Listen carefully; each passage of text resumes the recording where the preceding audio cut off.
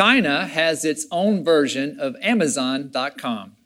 Their version is not related at all, but it's called AliExpress. And you can go on there and find a lot of things for a relatively affordable price. The trick is it's going to be slow shipping from China. It takes 3 to 4 weeks to get to the United States. Well, I was looking on that website with my boys. We're looking at some neat things, and my son Luke decided he wanted to order something from AliExpress, see how it works and see how all that goes. And so they have these wireless little earphones that connect to his iPod so he can listen to music, not have the wires. And so he used his own money to order that. And I said, now, Luke, it's going to be about 3 to 4 weeks, okay? So we got to be patient with this. And for an 11-year-old, he did really well. He only asked me a few times, Dad, when's it coming? Do you think it'll be today? And so did a great job with that. And finally, they arrived, and they're working well so far. But what was interesting is just observing how patient he could be in that waiting process as he continues to mature into young adulthood. And so I think in our own lives, we all know what it's like to ask some of those questions. When's it going to happen? How long is it going to take? Obviously, from children going to a long trip in the car, we hear that. But in our own lives, I think we ask questions like that. And sometimes we ask those questions to God. It's NCAA tournament time. When's my team going to win a championship? That would be great for that to happen. Or maybe it's, when am I going to meet Mr. Right or Miss Right? When is the big day going to happen where I might get married? Or, when am I going to ever finally graduate from school? Or when will I get into the school of my choice? And sometimes maybe it can be really heavy stuff. When are these school shootings in our country going to stop? When are these natural disasters that we read about and hear about all across the world, even in the United States, floods and hurricanes and cyclones, as Pastor Nancy prayed, when's that going to stop? Some really hard questions, I think, that we wrestle with sometimes. When am I going to feel better? When is someone that I love going to feel better or get better? And when are we going to see an end to racism or sexism or any ism that you can think of? Just, it's the 21st century. When are people going to wake up and really just, grow up and get over some of this stuff and move forward? Or maybe it's a spiritual question. When am I going to stop acting in ways that I know are just wrong, that hurt my relationships with other people or hurt my relationships with God? When am I going to really establish a loving personal relationship with God? How long is it going to take for me to mature as a Christian or as a spiritual person? And so I think we really wrestle with some of these things. And I think part of it has to do with aspiration. We all aspire for things, right? This ongoing desire that we want to become something that we're not, or to receive something that we haven't yet received. I aspire to be a great writer. I aspire to be a great preacher. I aspire to get into this school. I aspire to get married. I aspire to help people who are in a tough situation. What is it, brothers and sisters, that you aspire to be or aspire to do or aspire to see happen? And we hang on to that aspiration. And if it doesn't get fulfilled, if there's something that stalls that or gets in the way and delays our being able to aspire to something, then I think that our aspiration can become frustration. And we get fed up and we ask the question, when or how long? And sometimes that frustration, when it's not met, then becomes desperation. And we really get into a bad place where we're really fervently wanting to know, when's it going to happen or how long is it going to happen? And maybe the next question that we then ask is, well, where's God in all this? If God's on our side, if God's good, I've been waiting for a long time and it's just not working out. So where is God? When is it going to happen? How long must we wait? Brothers and sisters, in your life right now, have you moved from aspiration to frustration? Or maybe you just skipped the frustration, that you're at desperation and you want to know the answer. You want to know when. You want to know how long. You're ready to find out where God is in your life right now when something has not transpired that you believe should have transpired. If you are struggling with something like that, then you're in the right place today. Because we're going to wrestle with that. And if you're in a good place, that's awesome. But I hope that what you hear today will help you when you get into the place where some of us are, where we're asking those hard questions and we're struggling with our faith and we want to know when something's going to happen. So let's jump into the Bible today because I think it has some very important things to teach us. We're going to be in the Old Testament. We're just going to be in one chapter today in the Old Testament. We're going to be in the book of Psalms. It's right in the middle of the Bible. Psalms are songs that were written by everyday people like you and me. And what's beautiful about the Psalms is the people in the Psalms express their true feelings to God. Sometimes those are good feelings. Sometimes those are not good feelings. Sometimes they're just frustrating feelings. And so today we're going to be in the book of Psalms, chapter 42. And this is probably taking place somewhere around 500 years before Jesus was born. Somewhere in that time range. What's happened about 587 years before Jesus was born? The land of Israel was conquered by an outside nation, the nation of Babylon. And the Babylonians came in and they killed a lot of people. They took a lot of people into captivity back into Babylon. They wrecked the capital city of Jerusalem. They tore down the temple, the holy place where people worship God. And in these times, people really believed that God's presence was in the temple where they went to worship. And to worship God, you can only do that in the temple. And so when the temple was destroyed, it caused a great theological struggle for the people of Israel. How can we worship God without a place to worship God? How can we worship God when He's not at home anymore, when His home has been destroyed? Where is God? Has He abandoned us? Is He even anywhere that we can contact Him now? Because we don't have a place to worship. It was that serious. Only one place to worship God, only one place where the presence of God was believed to be. That was the temple. It's destroyed. It's gone. And so this person who's writing this psalm, this song is really wrestling with, how can I worship? Right? And so we pick up the story today in Psalm 42 with verse 1. As the deer pants for streams of water, so my soul pants for you, my God. My soul thirsts for God, for the living God. Where can I go and meet with God? When modern Christian music started coming on the scene many years ago, one of the songs was "As the Deer Pants for the Water." Right? It's one of the very earliest songs. I can't stand that song. It's just so sappy. I'm not going to try to sing it for you, but it comes from this psalm, and it's a beautiful kind of saying. It's like, as the deer's thirsty for water, I'm thirsty for you, God. Right? The song might stink, but the psalm is cool. God, I'm thirsty for you. How can I worship you when there's no temple? I don't know how to quench this thirst anymore. And so the psalmist is just crying out to God, wanting to know how they can worship. My tears have been my food day and night, while people say to me all day long, where's your God? I can't eat anything other than my tears. I'm so wanting to worship you. All I can do is cry. And so all my nourishment is coming from my tears. And then others are mocking me, saying, where is your God? So most likely some Babylonians are saying, how can you worship your God? Right? Where is he? Has he taken a vacation? Has he gone to the bathroom? Where is your God? Right? And so the psalmist is wrestling with this. These things I remember as I pour out my soul, how I used to go to the house of God under the protection of the Mighty One, with shouts of joy and praise among the festive throng. Man, we used to have some great worship. We loved to go into the temple, and there would be national festivals where people from all over Israel would go, and it'd be like a party atmosphere, and just everybody would be making this pilgrimages, and we'd be singing songs. We'd come into the temple, we would worship, and it would just be a beautiful experience. Oh, how I miss those days when we used to worship you, God. Why, my soul, are you so downcast? Why so disturbed within me? Put your hope in God, for I will yet praise him, my Savior and my God. My soul is downcast within me. Therefore, I will remember you from the land of the Jordan, the heights of Hermon, from Mount Mizar. The psalmist is trying to talk himself into some hope. It's going to get better. I've got to believe it's going to get better. We're going to be able to worship God again. There's some way the temple's going to come back. I've got hope in that. And so now I'm not in Jerusalem, but I'm going to remember God, and I'm going to hold out hope that we can worship God again. Deep calls to deep in the roar of your waterfalls. All your waves and breakers have swept over me. Now, let's hang on to this verse for a minute. There's a couple of different interpretations.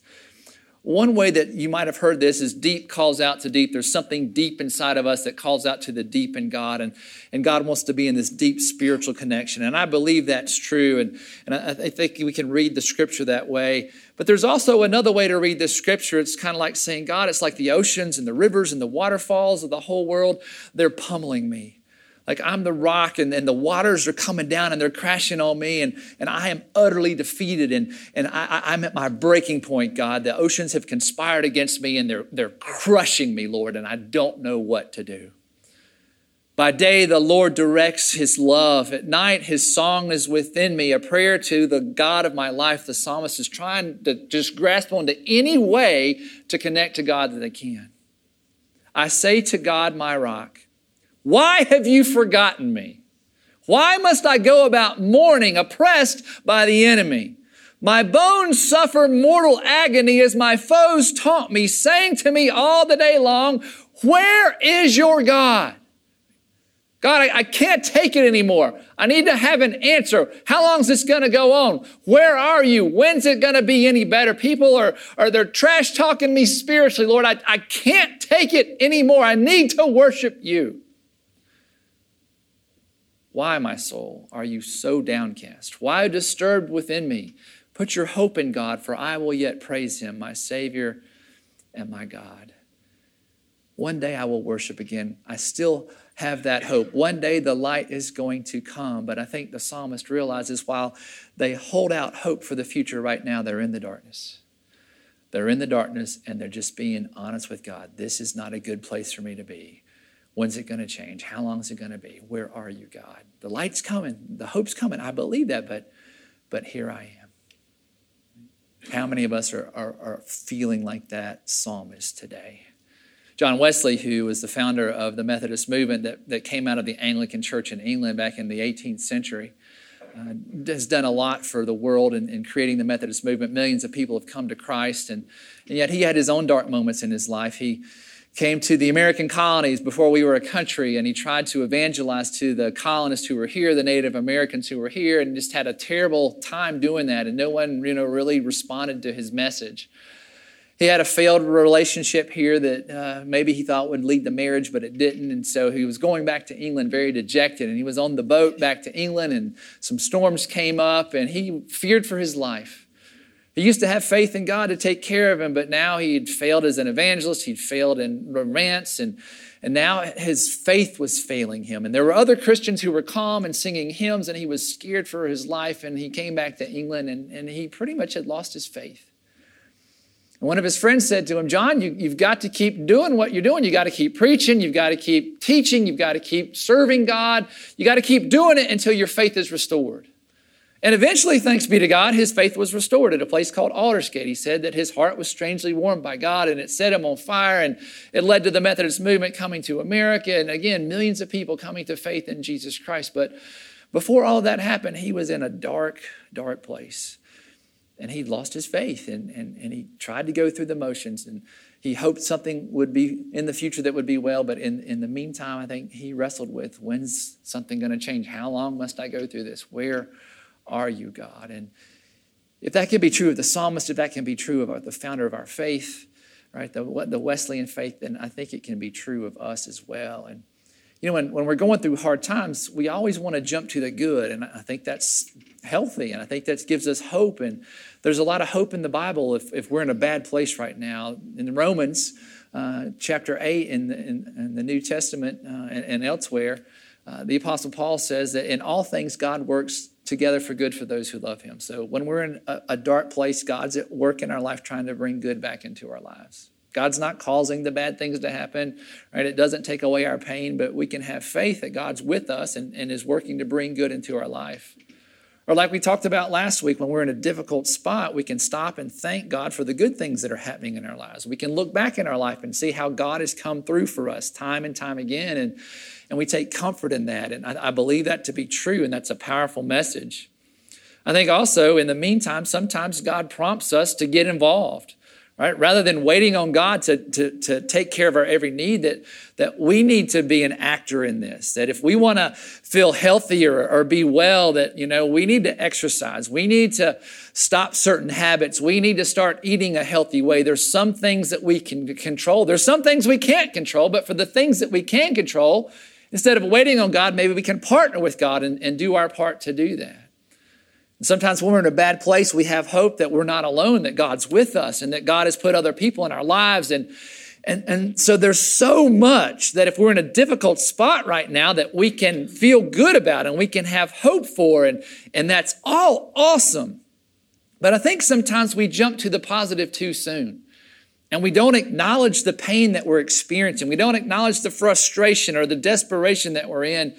And we kind of push it down, or we put it off and we don't deal with it, but it's going to come back, and it's going to come back with a vengeance. And so sometimes I think we need to just kind of be in the gunk. We need to be in the junk. We need to churn. John Wesley had to go through a time of churning. The psalmist had to go through a time of churning. Sometimes we just have to go through a time of churning, and it's no fun. And it's not great. It's not the spiritual high that we want, but sometimes that's just life. Counselors tell us that, if we take these emotions, these pressure cooking emotions that are going on inside of us, where we've moved from aspiration to frustration to desperation, that if we don't deal with them, we're going to kind of channel them inwardly, and they're going to come down deep inside of us, and it's going to lead us into depression. And at some point, they're going to come back out. Sometimes it's going to be a slow kind of a fade. It's kind of a burnout kind of a sensation of an apathy of I just don't care anymore. And sometimes it's going to build up, and it's going to come out in a flame out kind of a way, where we're going to be aggressive. Maybe that's passive aggressive in how we deal with other people, and I bless their heart as we're stabbing them in the back. Or it's going to come out in a dangerous way, where we lose it, where we yell at work, or we yell at our families, or we yell at, we go postal, right? That's the reason some of these people are walking into schools and workplaces with guns, is because they haven't processed this stuff. And so it's going to come back out in one form or another. So what? So what do we do about it? What's the Bible teaching us? What can we learn from the psalmist today? What would God have us to do when we have moved from aspiration to frustration to desperation? I think the so what that the psalmist is trying to teach us today is express yourself before you wreck yourself. Express yourself before you wreck yourself. Yes, there's good stuff to look forward to. There's good stuff to look at right now, but sometimes it just stinks where we are. And we wrestle with that. And so sometimes we just need to let our guard down and to be honest with God. I know a lot of times we think that we have to go to God with, long flowery prayers and speak in King James English and all that kind of stuff. But sometimes we just got to be real with God. Just like the psalmist is real with God today. And we talk about in this series of guarded, letting down our guard of one-word practices, where we can just practice some space with God. I think, the main key word today that I would invite you this week, the word of the week would be when. When, God, is something going to change? When is something going to happen, God? When is it? When is it? Right? And a related phrase to that is how long? Right? How long must we sing this song? And we are in Psalm chapter 42 today. If you go back to Psalm chapter 40, there's another psalmist who's struggling, and he's saying, how long do we have to do this, right? The rock band U2 made a song based on Psalm 40, and one of the lyrics says, how long must we sing this song, right? They're mad about violence in the world and about people being killed. How long, Lord, must we put up with this? How long must we keep singing this song again and again and again? How long, Lord? And another great question to ask, where are you, God? Where are you? I know you're here. I know you're supposed to be here, but I'm waiting, and I need to know that you're here. Where are you? It is okay for us to express this kind of stuff to God. And sometimes it's going to be with a groan. Sometimes it's going to be whiny. Sometimes it's going to be angry. We're going to talk about that next week. Can we be angry at God? Sometimes it's just going to be out of fear. Sometimes it's just going to be out of exhaustion. God, when is something going to change? When, God? How long, God? Where are you, God? I need to know that you're with me and something good is going to happen. Got a pretty cool picture I want to show you from down the street for our construction that's going on. Children's Klein Properties is started their work on the church property, and you can see how far it's come, and it's just really cool. You see the big dirt mound there. That's where our church is going to be, and we're super excited about that. We're working right now on groundbreaking plans, a groundbreaking ceremony. We're going to be sharing all those details with you very soon. It's going to be a very exciting time in the life of our church to come and have the groundbreaking ceremony, put the shovels in the dirt and all that good kind of stuff. And so be on the watch for that. But you think about when and how long. This has been a long time coming, hasn't it? You can say amen to that. It's 6 years we've been working on this. 6 years, and it's been an exciting venture. It's been full of ups and downs and highs and lows and joy and tears and sometimes, you know, we've just gotten frustrated, right? It's taken 6 years to do this major project, and there have been all these delays, from the cell phone tower that we were leasing on our church property to the dispute about a strip of land, did we own it or not, to delays in closing, and it just, kept, going on and on and on and on and on. In my own prayer life, I've always tried to stay positive in this 6-year process, and, I'm the leader of this. I believe God's given us this vision, and I need to be positive with the congregation. But I'll be honest with you, there were some points in my relationship with God over the past 6 years where I'm like, God, you've got to be kidding. Can you throw me a bone here? I mean, we're trying to do your work in your community, and it's very difficult. And so, is this resistance because we're on the right path or the wrong path? And I believe it's the right path. And, come on, God, when's it going to happen? How long is it going to take? And where are you? And people are upset, and they're asking questions, and there's pressure. And, and I believe it's going to happen. I know it's happening, but there's moments in my life I'm like, come on, God, you've got to be kidding me. But it's in those moments that I think I really drew closer to God, and not knowing those answers, all I could do was just to trust God, but to be honest, to say, God, I'm hurting here. I got to lead a congregation here, and I need you to throw me a bone. But sometimes there was silence and darkness, and I knew the light was coming, and I just had to get it out and churn and know that God was with me. And to trust that God would get me through. Brothers and sisters, you know what that's like. Do you feel that? And a lot of times it feels like a void inside of us, like this black hole that's just sucking the life out of us. And a void is not a fun place to be. Philosophers have said interesting things about voids, that it's more than just an absence of something, that in a void there can be the opportunity for something new. In the void, there can be an opportunity for even power, for good things to happen. For example, a sponge couldn't absorb moisture without there being a void. Air without a void would not have the power to make sound. Air without a void wouldn't have the power to let us have scent transferred across the air, right? So without a void, we wouldn't be able to hear anything or smell anything. So in the void, there can be potential, and there can be power, and there can be hope. Without space in the world or in the universe, there's no room to move forward. And so if we're feeling that we're in the void, our aspiration has turned to frustration, has turned to desperation, to we're just, when, God? How long, God? Where are you, God? In that void is the hope that there's going to be future movement, and that there's going to be something that changes for the good.